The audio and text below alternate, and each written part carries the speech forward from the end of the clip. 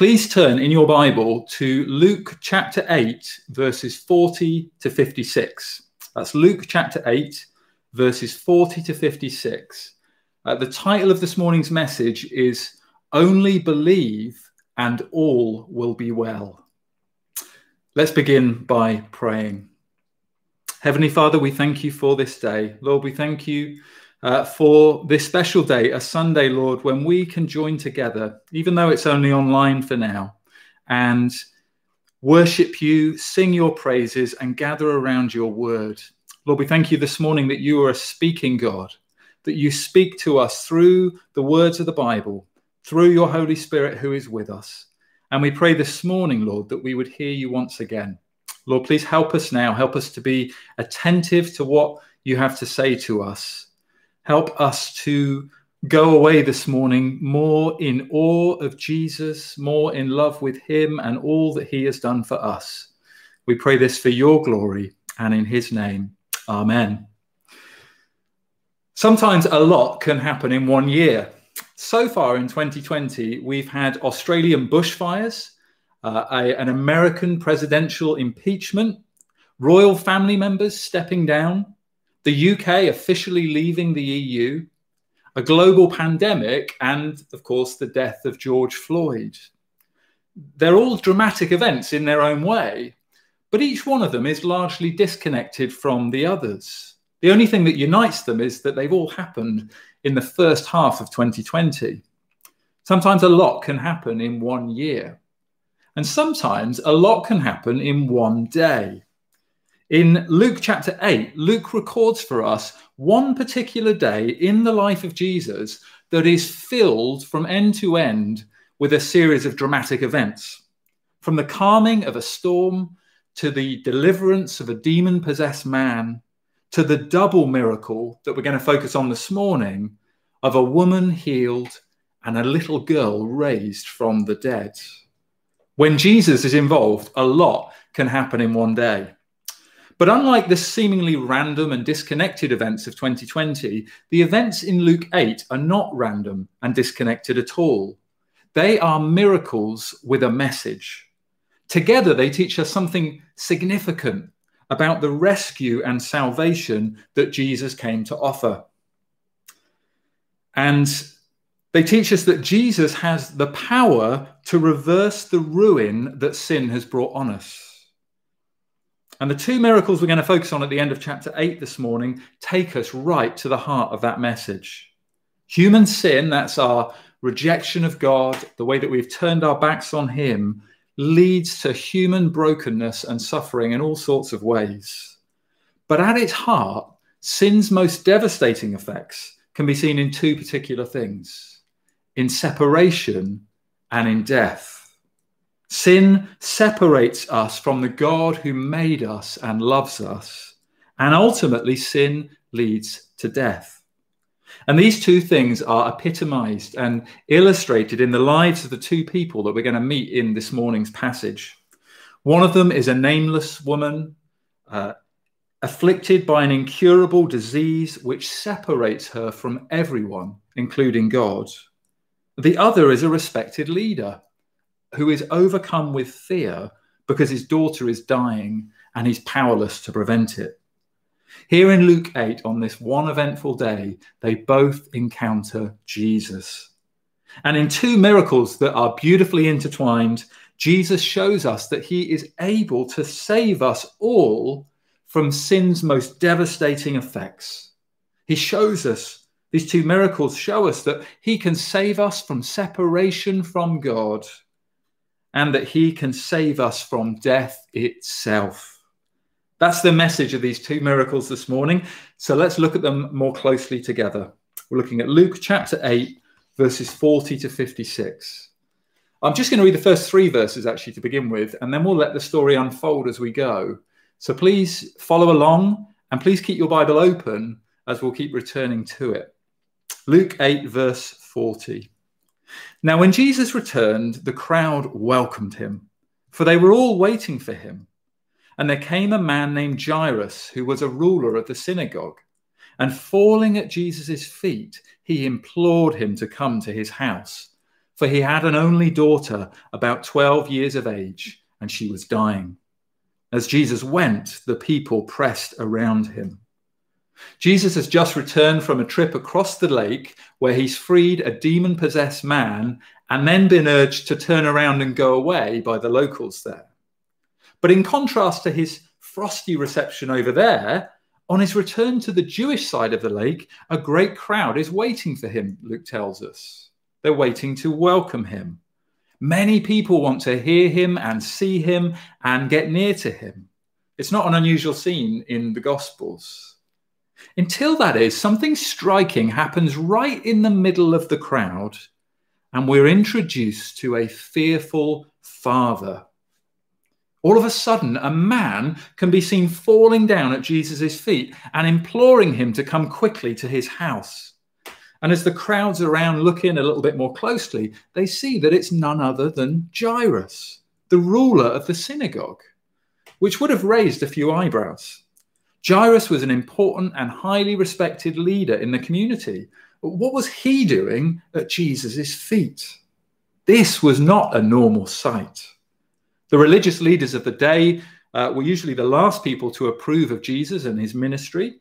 But even those who did approve didn't usually fall down at Jesus' feet.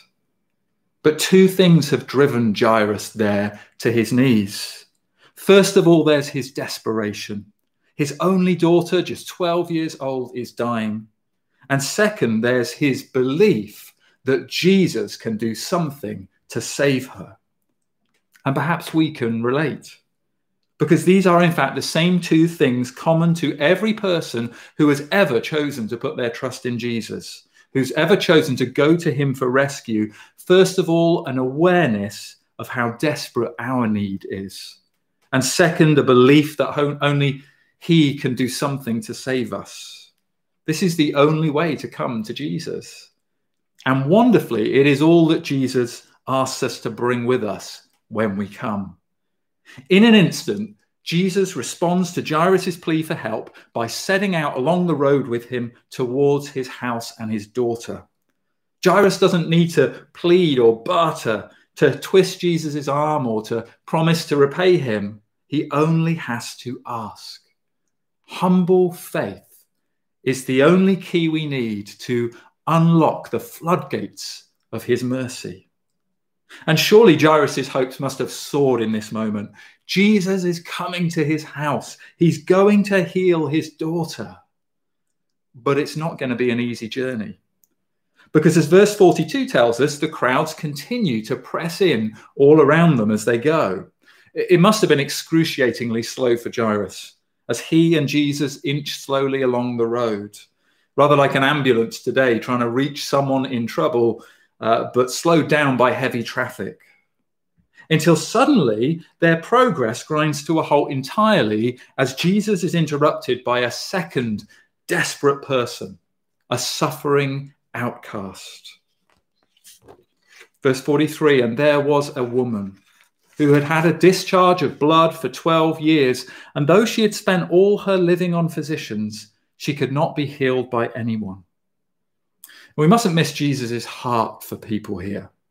Jairus may be frustrated by this interruption. We don't know for sure, but Jesus certainly isn't. The gospel writers tell us repeatedly that when Jesus sees people in need, his heart is filled, not with frustration or annoyance, not with disgust or despair, but with the most intense and heartfelt compassion. He is always willing to stop and listen, ready to be interrupted, ready to rescue every single person who comes to him with their need.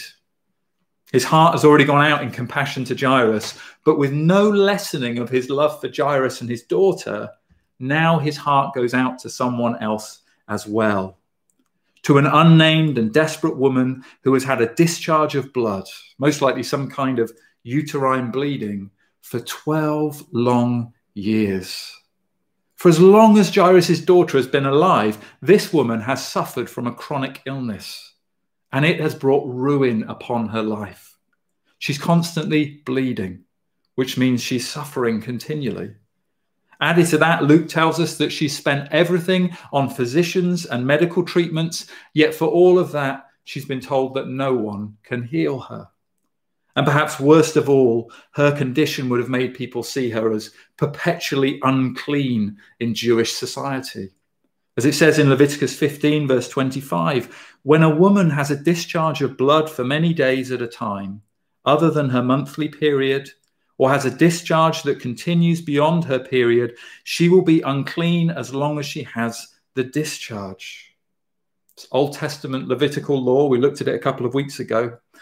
But the law also said that anyone who touched her would become unclean as well. So her illness would have made her an outcast, cut off from physical contact with her family and friends, and excluded from attending worship at the temple and the synagogue. Her sense of isolation and separation must have been profound. It really is a tragic situation. She's ill, she's destitute, she's an outcast, and she'd lost all hope of ever getting better. Until, that is, she sees Jesus. And she's certain then in that moment that somehow he can help her. Excuse me. But she doesn't approach him like Jairus did, falling at his feet in full view of everyone. She wants to remain anonymous. She's ashamed. She's full of fear. She presses her way secretly through the crowd. If the people around her know who's brushing up against them, they'd be enraged. They'd be furious at being infected by her uncleanness. Her one hope is that she can reach Jesus and just be able to touch the back of Jesus's garment in such a way that even Jesus won't notice what's happening. And then she can be on her way, hopefully with at least some kind of improvement in her condition. But things don't go quite as she planned. Verse 44, she came up behind him and touched the fringe of his garment, and immediately her discharge of blood ceased. Her bleeding stops just as instantly as the wind and the waves stopped earlier in chapter 8 at Jesus' command. Just one touch and she is completely well. In contrast to 12 long years that she's been bleeding and the long line of physicians who couldn't help her, Jesus' power to heal is immediate. With just a single touch of his robe, 12 years of frustration and futility are reversed in a heartbeat. But she's not gone unnoticed. Verse 45, and Jesus said, "Who was it that touched me?" When all denied it, Peter said, "Master, the crowd surround you and are pressing in on you."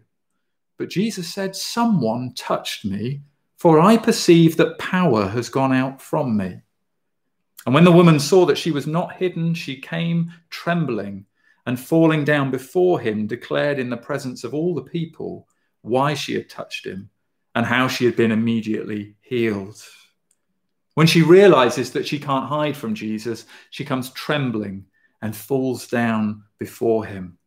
She's visibly frightened and afraid because she doesn't know how Jesus is going to receive her or what he's going to say to her.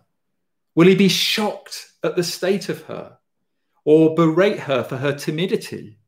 Will he take her healing back from her? With the whole crowd watching and waiting to find out, it must have been a terrible moment for this woman. And surely Jesus, being Jesus, knows who's touched him and why. So why does he insist that she step forward and show herself? Well, I think there are two important reasons. The first is, reason number one is, he calls her forward to tell her what he's done for her. And it's safe to say it's far more than I think she could have hoped for or imagined. Just listen to what he says to her. And bearing in mind just how overcome with fear and trembling she is as she falls at her feet, just imagine how incredible it would be. It must have been to hear these words from Jesus. Verse 48, he said to her, "Daughter, your faith has made you well. Go in peace." I mean, Could his words be any more gentle and kind? Every word carefully chosen to comfort and reassure her, and to tell her three things in particular. First of all, he calls her daughter, which is such a tender title to give to one who has been rejected for so long. For 12 long years, she's been an outcast, cut off from society and cut off from God. But now the Savior has welcomed her and given her a whole new relationship with God. With that word daughter testifying to her adoption into God's family. Because you see, the rescue that Jesus came to offer is fundamentally relational. Salvation is not like some kind of aid parcel that is dropped from 5,000 feet in the air. It's not about just getting zapped one time with forgiveness, but otherwise life remains the same. Like I said at the beginning, one of sin's most devastating effects is the way it separates us from God. But Jesus removes that separation. He restores our relationship with God by drawing us into relationship with himself. Secondly, he tells her more about what he's just done for her by saying, "Your faith has made you well," which is even more striking when we realize that actually in the original language, Jesus is using the exact same words that he spoke to the forgiven sinner back in chapter 7. What he literally says there and here is, "Your faith has saved you." He wants her to know that he's not just healed her physically, but spiritually too. He's given her the gift of salvation, and all because she believed he could make her clean. And yet, we can't miss the fact that her faith in him was far from perfect. It was weak and full of trembling. But Jesus deals kindly and gently with her because he doesn't look for perfect faith in any of us, only a genuine faith that is willing to reach out and trust him. A bruised reed he will not break, and a smouldering wick he will not quench, Matthew 12 verse 20 says. It's not the strength of our faith, but the object of our faith that saves us. Our faith might be as small as a mustard seed, but if it's in a mighty Savior, then it's enough. And Jesus is a mighty Savior. And it's precisely because he is so mighty to save that he is able to save even those whose faith in him is most fragile and small. I hope that encourages you this morning, especially if you're still in the place right now of deciding whether you might put your trust, your faith in Jesus for the very first time. This woman reached out to Jesus in the midst of her fear and uncertainty, but it was enough for Jesus to save her. And the third and final thing he says to her is, "Go in peace." She came to him in turmoil, in desperation and fear, but now she can go away in peace because she's healed. She's no longer cut off from the community of God's people, and most importantly of all, she's no longer separated from God. Philip Ryken writes, "These are the blessings that Jesus has for everyone who reaches out to him in faith. He gives us his love, making us the sons and daughters of God. We do not have to hold back alone and afraid, avoiding other people and hardly daring to approach God.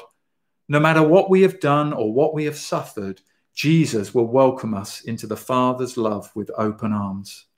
And he will give us his peace, watching over us forever with the benediction of his grace. Within his own person, on the basis of his crucifixion and resurrection, Jesus has the power to heal us in all the ways we need to be healed. From sorrow, abandonment, abuse, depression, and the guilt of our sin. All we need to do is take hold of him by faith and trust his power to save. That's the first reason that Jesus calls out to her to come and meet him, so that he can tell her all that he's done for her.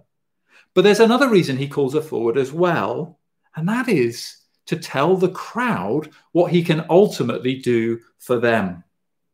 You remember we said at the beginning earlier that according to the Old Testament law, when a person bled, it made them ceremonially, ritually unclean. And the law also said that anyone who touched an unclean person would themselves become unclean. And so the Jewish people, and the religious leaders especially, would be very careful about who and what they touched.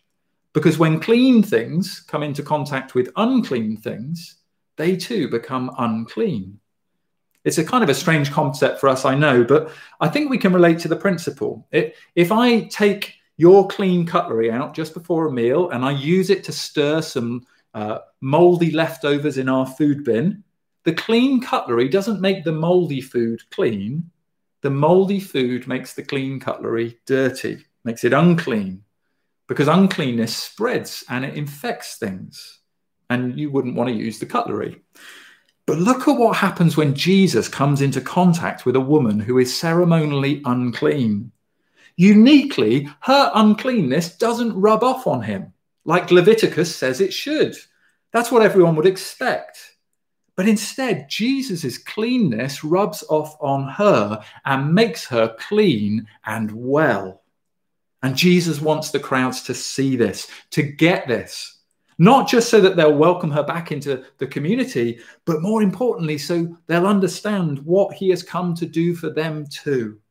He has come to make sinners clean, not just to do away with the symbolic rituals of uncleanness and impurity, but to actually deal with the real sin that separates us from God.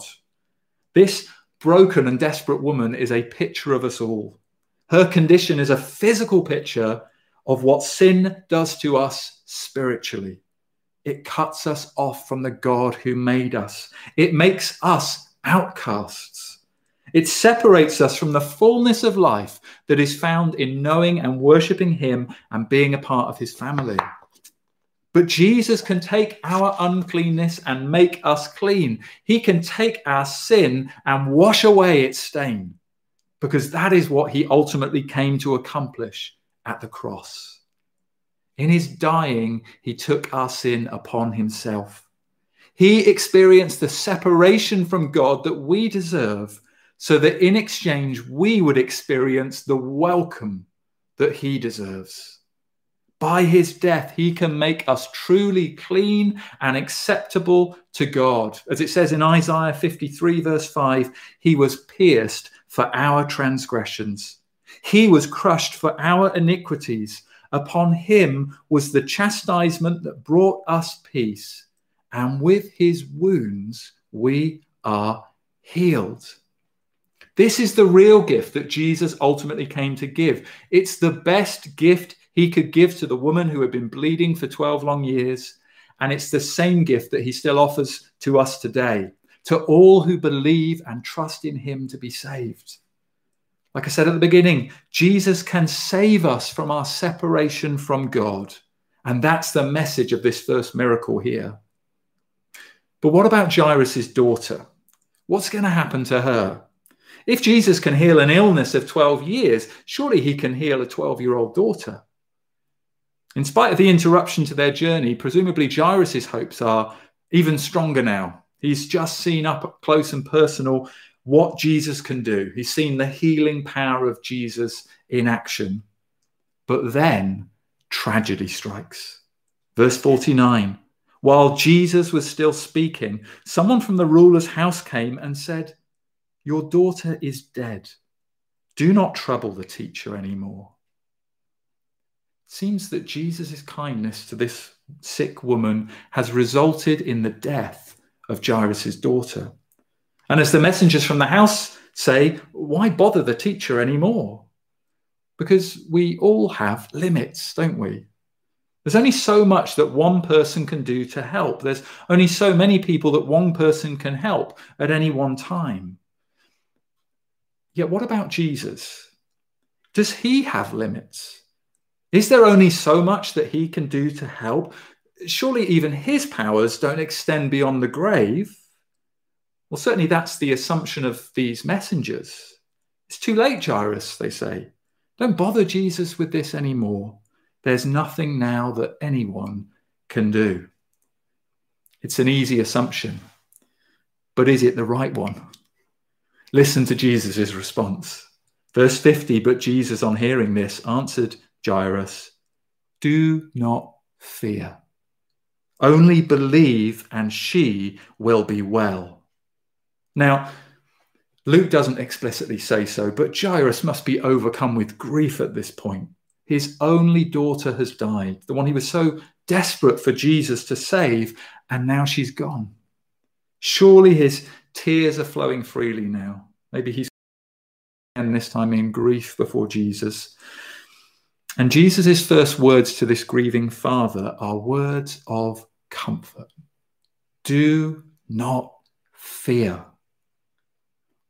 What sweet words they must be to hear from the lips of Jesus. Did you know that this is the most repeated command in the Bible? Well over 100 times God says to us, do not fear. Fear not. Don't be afraid. And now here, Jesus' first words to Jairus after the death of his only child are the very same words. Do not fear. But he doesn't just leave it at that. No, Jesus goes on to tell him why he need not fear. Only believe, he says, and she will be well. Jesus is asking Jairus to trust him. He's saying, don't fear, have faith in me, and she'll be well. It's a big ask, isn't it? Jairus had believed that Jesus could heal his daughter, but can he believe that Jesus can even conquer death? Like the woman before him, there's nothing to suggest here that Jairus' faith was strong and certain at this point, but he does trust Jesus enough to carry on the journey to his house with him, and that's enough for Jesus. Verse 51, and when he came to the house, he allowed no one to enter with him except Peter and John and James and the father and mother of the child. And all were weeping and mourning for her.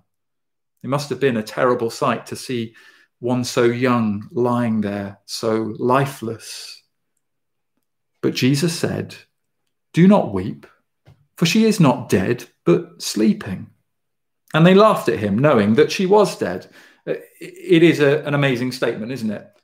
She is not dead, but sleeping. And the mourners laugh with scorn because they know she really is dead. And yet, look at what happens next. Verse 54, taking her by the hand, he called, saying, child, arise. And her spirit returned, and she got up at once, and he directed that something should be given her to eat. Now let's notice again just how closely and personally Jesus is involved here in this moment of great need. Just as he had been when he drew the suffering woman forward to meet him earlier, he could have raised Jairus' daughter from afar without ever traveling to his house. He could have raised her just with a word from across the room. He could have raised her with a simple touch, but he draws in close enough to take her by the hand, her fragile and lifeless hand, now enclosed in the hand of her creator. And then he speaks just two simple words, child, arise. He calls her, child, arise. They're the kind of words her mother and father might have used most mornings to tell her that it was time to wake up. But Jesus is using them to wake her from the dead, which tells us something quite incredible. That for Jesus, it's as easy to raise somebody from the dead as it is for us to rouse somebody from sleep. And at the sound of his voice, in an instant, her spirit returns. She draws a breath and opens her eyes, and there is Jesus. He's holding her hand. It's his smiling face looking down at her. And it's not difficult to see here in this moment a great draft of comfort for every Christian to draw on. A picture to encourage us as we contemplate our own deaths one day. Because the New Testament repeatedly describes death for the Christian as nothing more than sleeping, with the accompanying promise that no sooner will we close our eyes in this life than we'll wake up at home with Jesus. Just go read 2 Corinthians 5 and 1 Thessalonians 4 later on. I love what Tim Chester writes here too. He says, for many of us, I suspect death is our nightmare scenario. push back beyond our immediate fears, and what we fear is death. Whether it's heights or the dark, the lurking fear behind them all is death. But with Jesus, death is no longer something to be feared. Death is not the end. Jesus offers life after death, eternal life. The worst that can happen has become the gateway to life. Bad things still happen, sometimes very bad things, but we don't need to be afraid.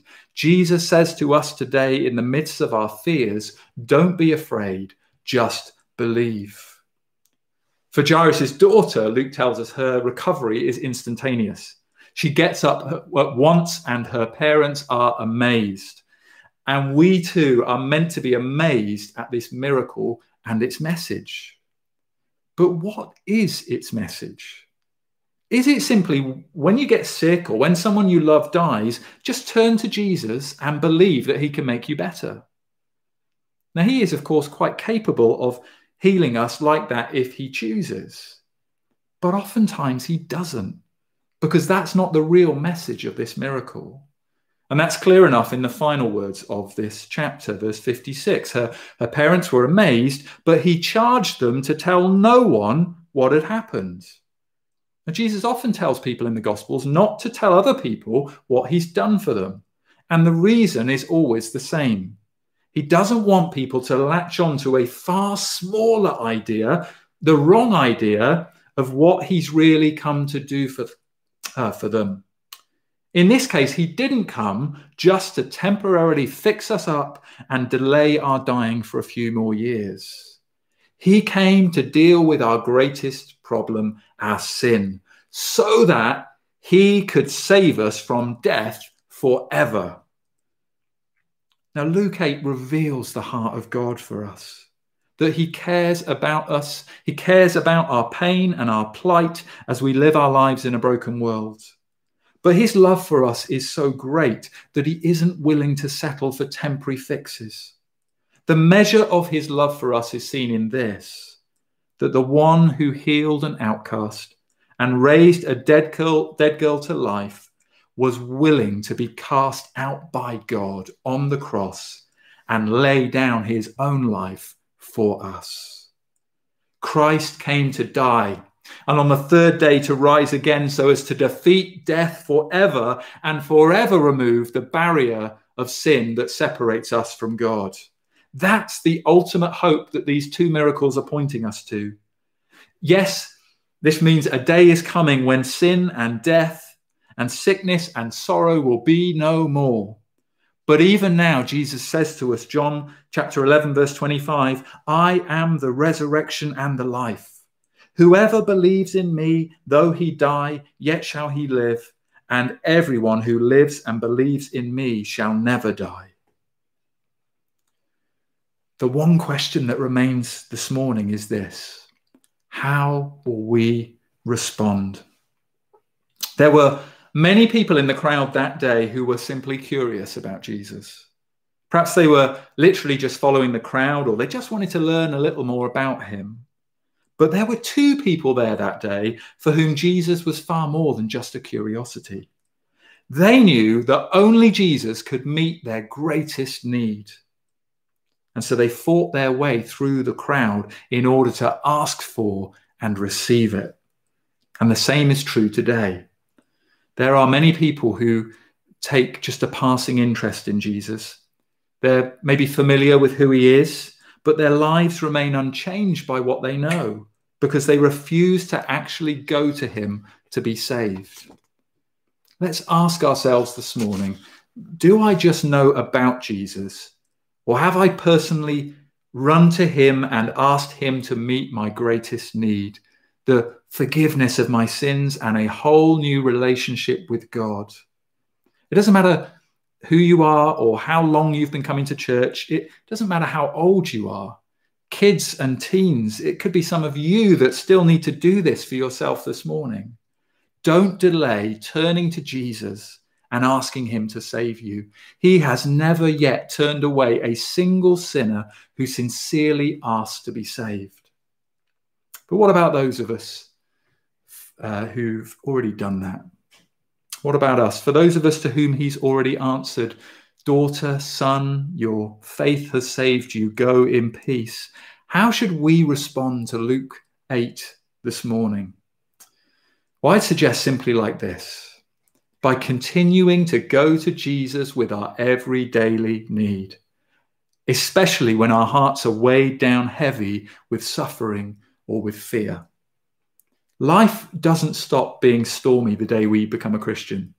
So much in this present world is still so changeable and uncertain, but Jesus does not change. His compassion and his willingness to help us is the same today as it has always been. He is powerful and he is kind. He came to bring an end to all our fears, and he is always poised and ready to say to us again, do not fear, only believe, and all will be well.